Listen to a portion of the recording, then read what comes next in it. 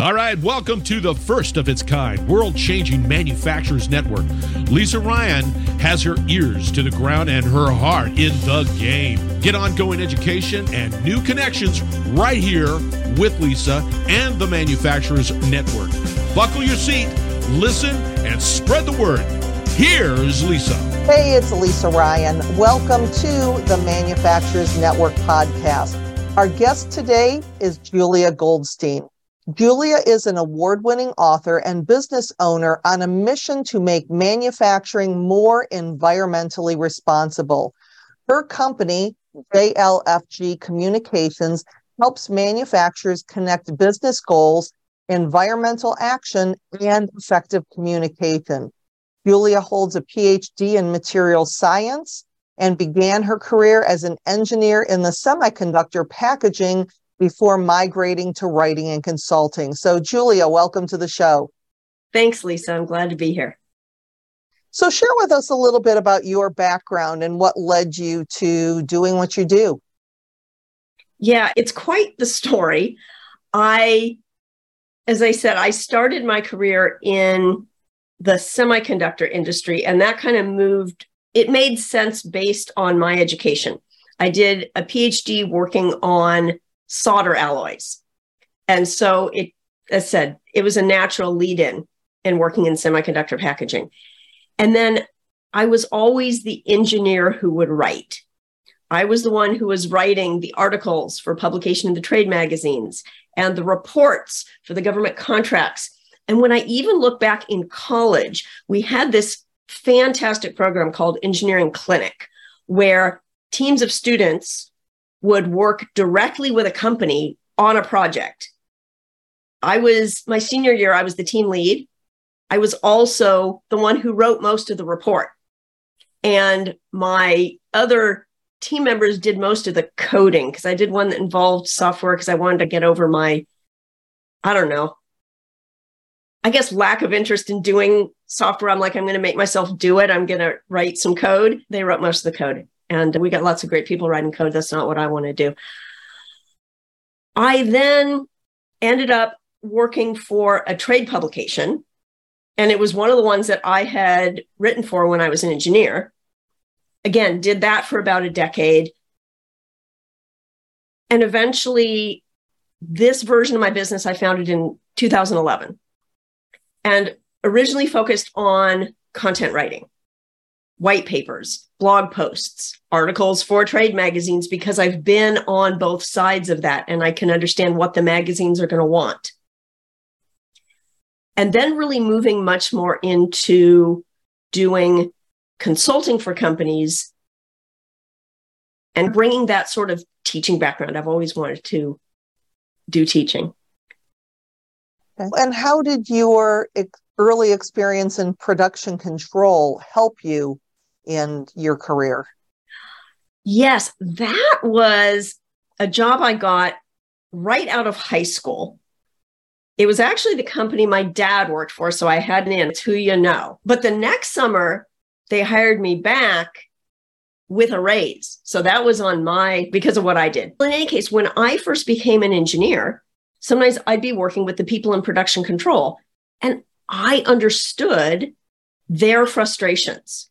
I understood that when we would change something about a design, what they had to do on the back end. And so I think it's really helpful to work in different areas of business to understand what it looks like for people sitting in some of those different places in a company. Well, and it's also where you really are focusing right now is on sustainability, which is a huge thing for all industries, but particularly in manufacturing. So talk a little bit about that. What got you interested in it, and why is it important for manufacturers to pay attention to? Thanks. I am a materials geek ever since I decided to pursue graduate education in material science. And I just became so fascinated with all these amazing materials that engineers could invent. And you could tailor materials to have these very specific properties. I started becoming more concerned about the health and environmental impact of all these fascinating materials. And I think it really coalesced around the time I decided to write my first book, which was in early 2017. And I said, I want it to be about materials because that's my interest. And I also really want to be about making materials better. How are these materials? Many people are not aware of where plastics and metals come from. I think more people are right now. People know, oh, plastics come from fossil fuels. But I think even 5 years ago, people had no idea. And I wanted to really bring that in. And the more research I did, the more people I talked to in developing that book, the more I became convinced that it was truly the way forward. And I remember thinking, okay, 2018, this is the right time to bring forth this message. And in some ways, it was almost too early because not as many companies were willing to listen to it. And today, they absolutely are. And companies of all sorts can improve their sustainability. If you have office buildings, you can think about, are you keeping the lights on? Do you have reusable coffee mugs instead of disposable ones? That's nice. The companies that are making products have a long supply chain, have to deal with all the energy and resources used to make these products and package them and ship them around the world. We need all sorts of manufacturers to really think about how they can improve what they're doing so that they use less resources, so they conserve energy, so they don't produce as much greenhouse gases. So what do you find are the biggest reasons why manufacturers are going into this kicking and screaming? Why are they fighting sustainability in some of those cases still? I think a lot of them, they still seem to think of it as something that's going to cost them more money today. Depending on where they are in, say, the supply chain, right? Who's buying from them? Who are they selling to? Their customers may or may not be prioritizing this. What they may be hearing from customers is we need performance, we need cost, we need fast delivery. So therefore, that's what they're going to prioritize. And they're looking at those short-term quarterly earnings and keeping those customers happy. What they are often not thinking about as much is the long-term repercussions, the long-term problems, in that eventually those customers may say, oh, we need you to show us, what are your greenhouse gas emissions? What are you doing about being environmentally responsible? Are you polluting our waterways in our cities? And if so, we don't want to do business with you anymore. So it's more of a long tail piece of things. It requires a longer term thinking. And there's also a psychology that says, if I have an immediate problem that I need to solve in the next hour or the next week or this quarter, that's going to demand my attention. If I have a problem where if I don't do things right, I'm going to have problems in 2 or 5 or 10 years, it's harder to feel the urgency. Mm. And so when it comes to costs involved in that, because obviously there are some, but what are some simple things that manufacturers can do to get started? It's really about taking a look at what are you doing now. It's that audit of your processes, of your supplies, of your suppliers. It's looking for, maybe there might be opportunities that you can actually save resources. So there may be, oh, we can save here by investing a little bit there. And a simple example is stuff like changing out lighting, right? There's going to be a capital expense to change to more energy efficient lighting, but it will pay off. they're also, it's really good to involve employees throughout the company. Those people who are actually out there on the manufacturing floor making the products may see opportunities to reduce waste. And sometimes consultants can come in and give a solution that would seem almost simple and obvious, and it will reduce scrap. It will really help efficiency, and they just haven't thought about it because they're used to this is just how we do things. We have this process, this stuff goes over here, and then it gets shipped out of the building, and I don't know what happens to it. But if the employees ask those questions, what happens to it? And how much scrap are we creating? And how can we do it better and empower all the employees to have a say based on what they are seeing and experiencing, that they can make suggestions? Well, and a lot of times in workplace culture, it's creating a safe environment to begin with where employees trust management, not only trust management, but they like them well enough to give them ideas that can save them money and make more profits and all that. So again, when we're looking at starting that very process, maybe if management doesn't have the best relationship with their employees, or they really are going to try this time, what would be some baby steps that they could do to get started with that? The top management needs to decide that they really do want to make those changes and to admit where the communication might be breaking down. One option, and again, it depends on the size of the company. Say you've got a company with 500 employees. Have a town hall where the C-suite is there giving a presentation saying, here's where we stand. Here is what we want to do. We want to become more environmentally responsible. We know that we need to do something. We want to listen to you.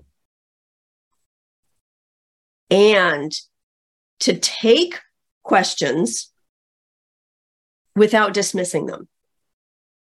To make it, okay, we really are going to listen. And how are employees going to know, okay, they said it before, but they're not really going to listen. Something needs to change in terms of the mindset where, yes, they are going to listen. They're going to let people know that they heard them. People want to feel heard. They want to feel that they can bring something up without either being dismissed or worse, feel like they might lose their job if they complain and say, this isn't working right. Because that's a real fear. And sometimes employees might remain silent because they don't want to be the whistleblower. And if you can create a safe environment within the company that where employees know, okay, who should they talk to? And what can they say? And hopefully they can really be open about what's going on.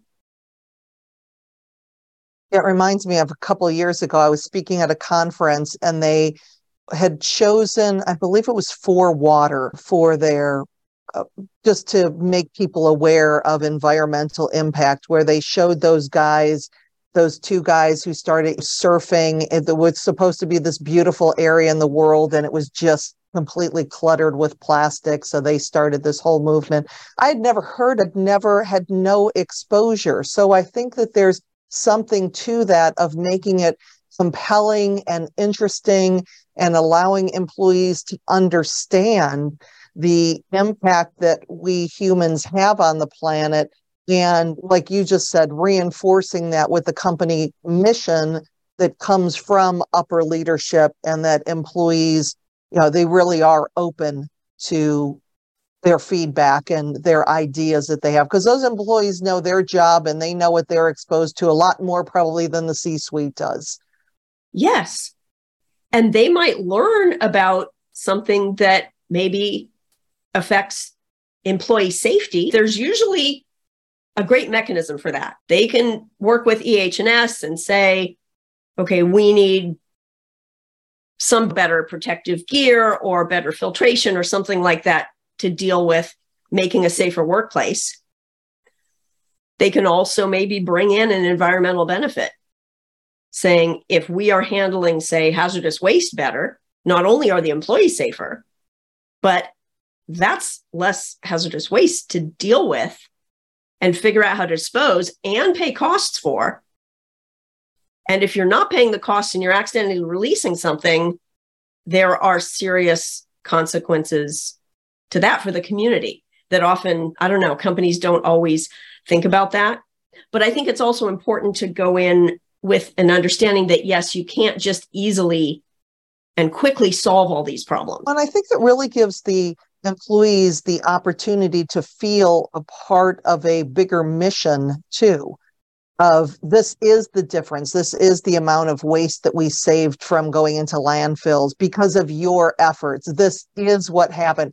I think just going to the airport, and one of the things I look for when I'm filling up my water bottle is I want to see how many water bottles were saved. I want to see that number. And it's just these little things that I know. And then my online thrift store, ThredUp, that will show how much my purchase, how many gallons of water it saved because I'm using what I say is OPS, OPC, other people's clothing. But it's just these little things that I think employees look for, and they can feel better just by knowing these little differences that they are making and the bigger difference that they're part of an organization that's now making too. Absolutely. And to really start those kind of initiatives within before, okay, we're going to shout out to the world that we've saved this many gallons of water or what have you, that having those metrics within the workplace is absolutely a great thing because, as you said, that tracker that says, how many plastic bottles has this device saved? Okay. Right. Let's see what we can do. And that's some of what gets measured is what matters. If all the company is measuring is quarterly revenue, then that's what matters. And if it costs 10% more per part to change something out, there's going to be that, oh, no, that can't happen. But if what's being measured is more than only the revenue piece, then it indeed can make sense. And there's all kinds of different ways. If supplies are going to cost more, there's different ways to work around that and figure out how to absorb those costs. So do you have examples of companies that you have worked with as far as the before and after, or some of the things that they did to put together a successful sustainability project?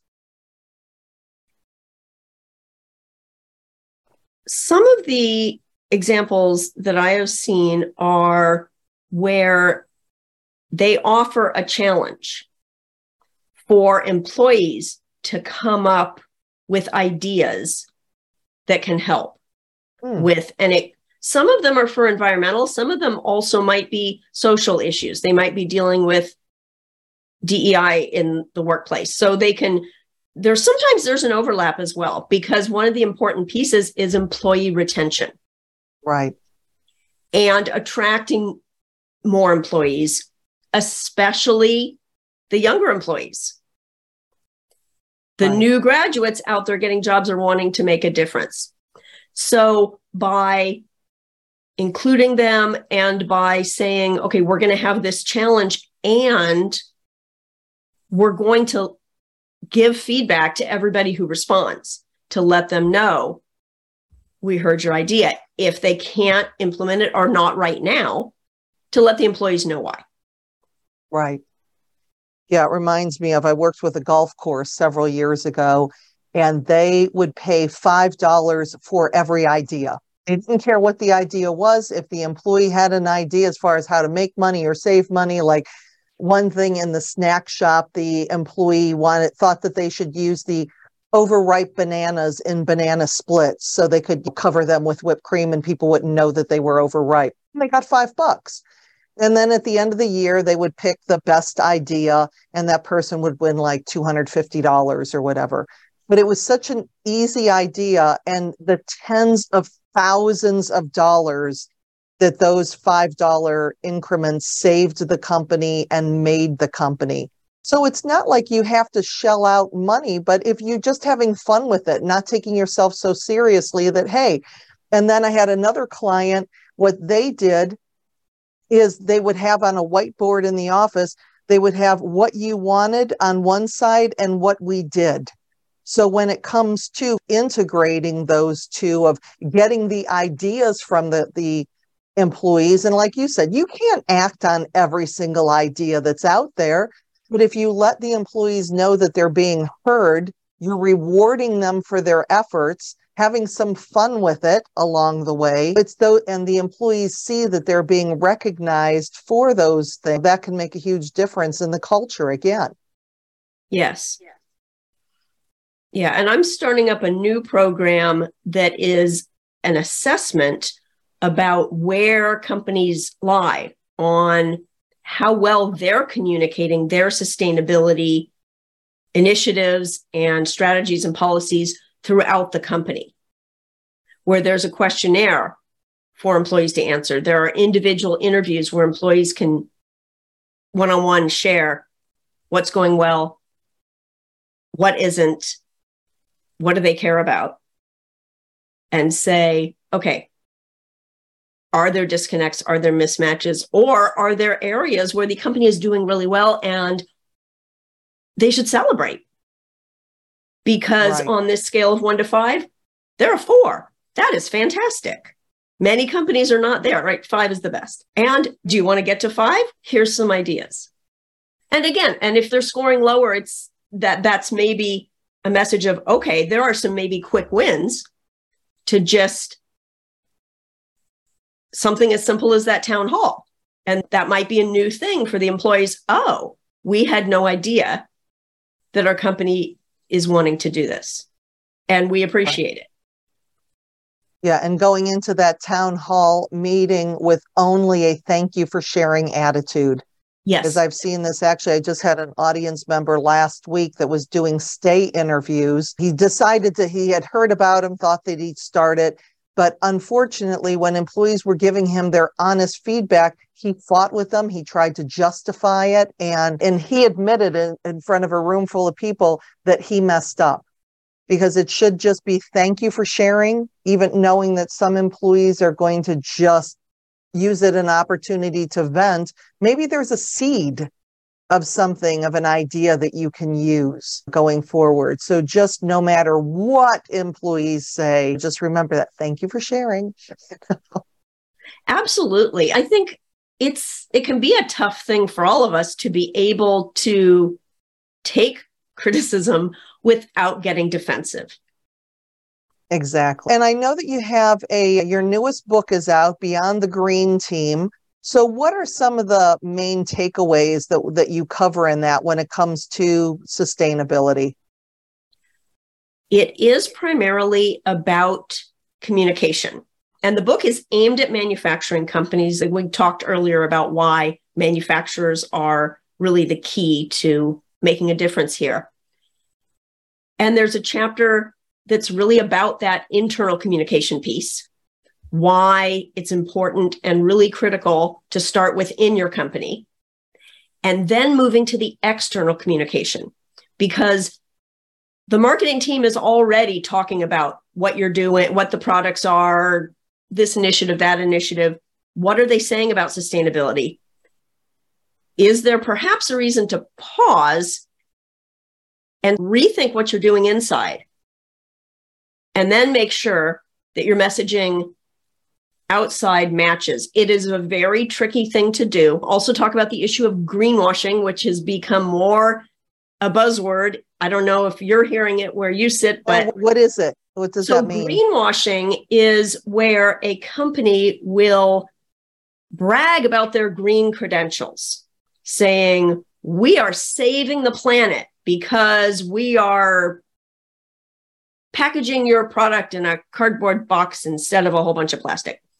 But it's not telling the story about some of the other things that the company is doing that are to the detriment of that. And so it's really overselling those green credentials because, oh, we better talk about being green and being sustainable and being eco-friendly. Or here's our new eco-friendly product and all the details about that. And what's behind the scenes is that's maybe 5 or 10% of their portfolio. What's going on with the other 90%? And so the trick is to be honest about things, but not open it up so that then the people are saying, oh, 90% of your products are terrible to the environment. Oh, goodness, that's awful. So it's a really tricky mix in terms of figuring out what to say when. And again, I think that humility, that being able to admit if you had a misstep in that area without getting defensive is going to be a critical path forward for companies. So as we're getting to the end of our time together, what would you say would be your number one strategy that a manufacturer can look at and start to implement to be more sustainable? It's really education and awareness. Is think about what your company makes and why you're in business. What is your greater purpose? How can your company make a positive impact on society? And again, that's going to look very different for each company. Yeah. With that lens, how can better environmental sustainability support that mission and purpose? Okay.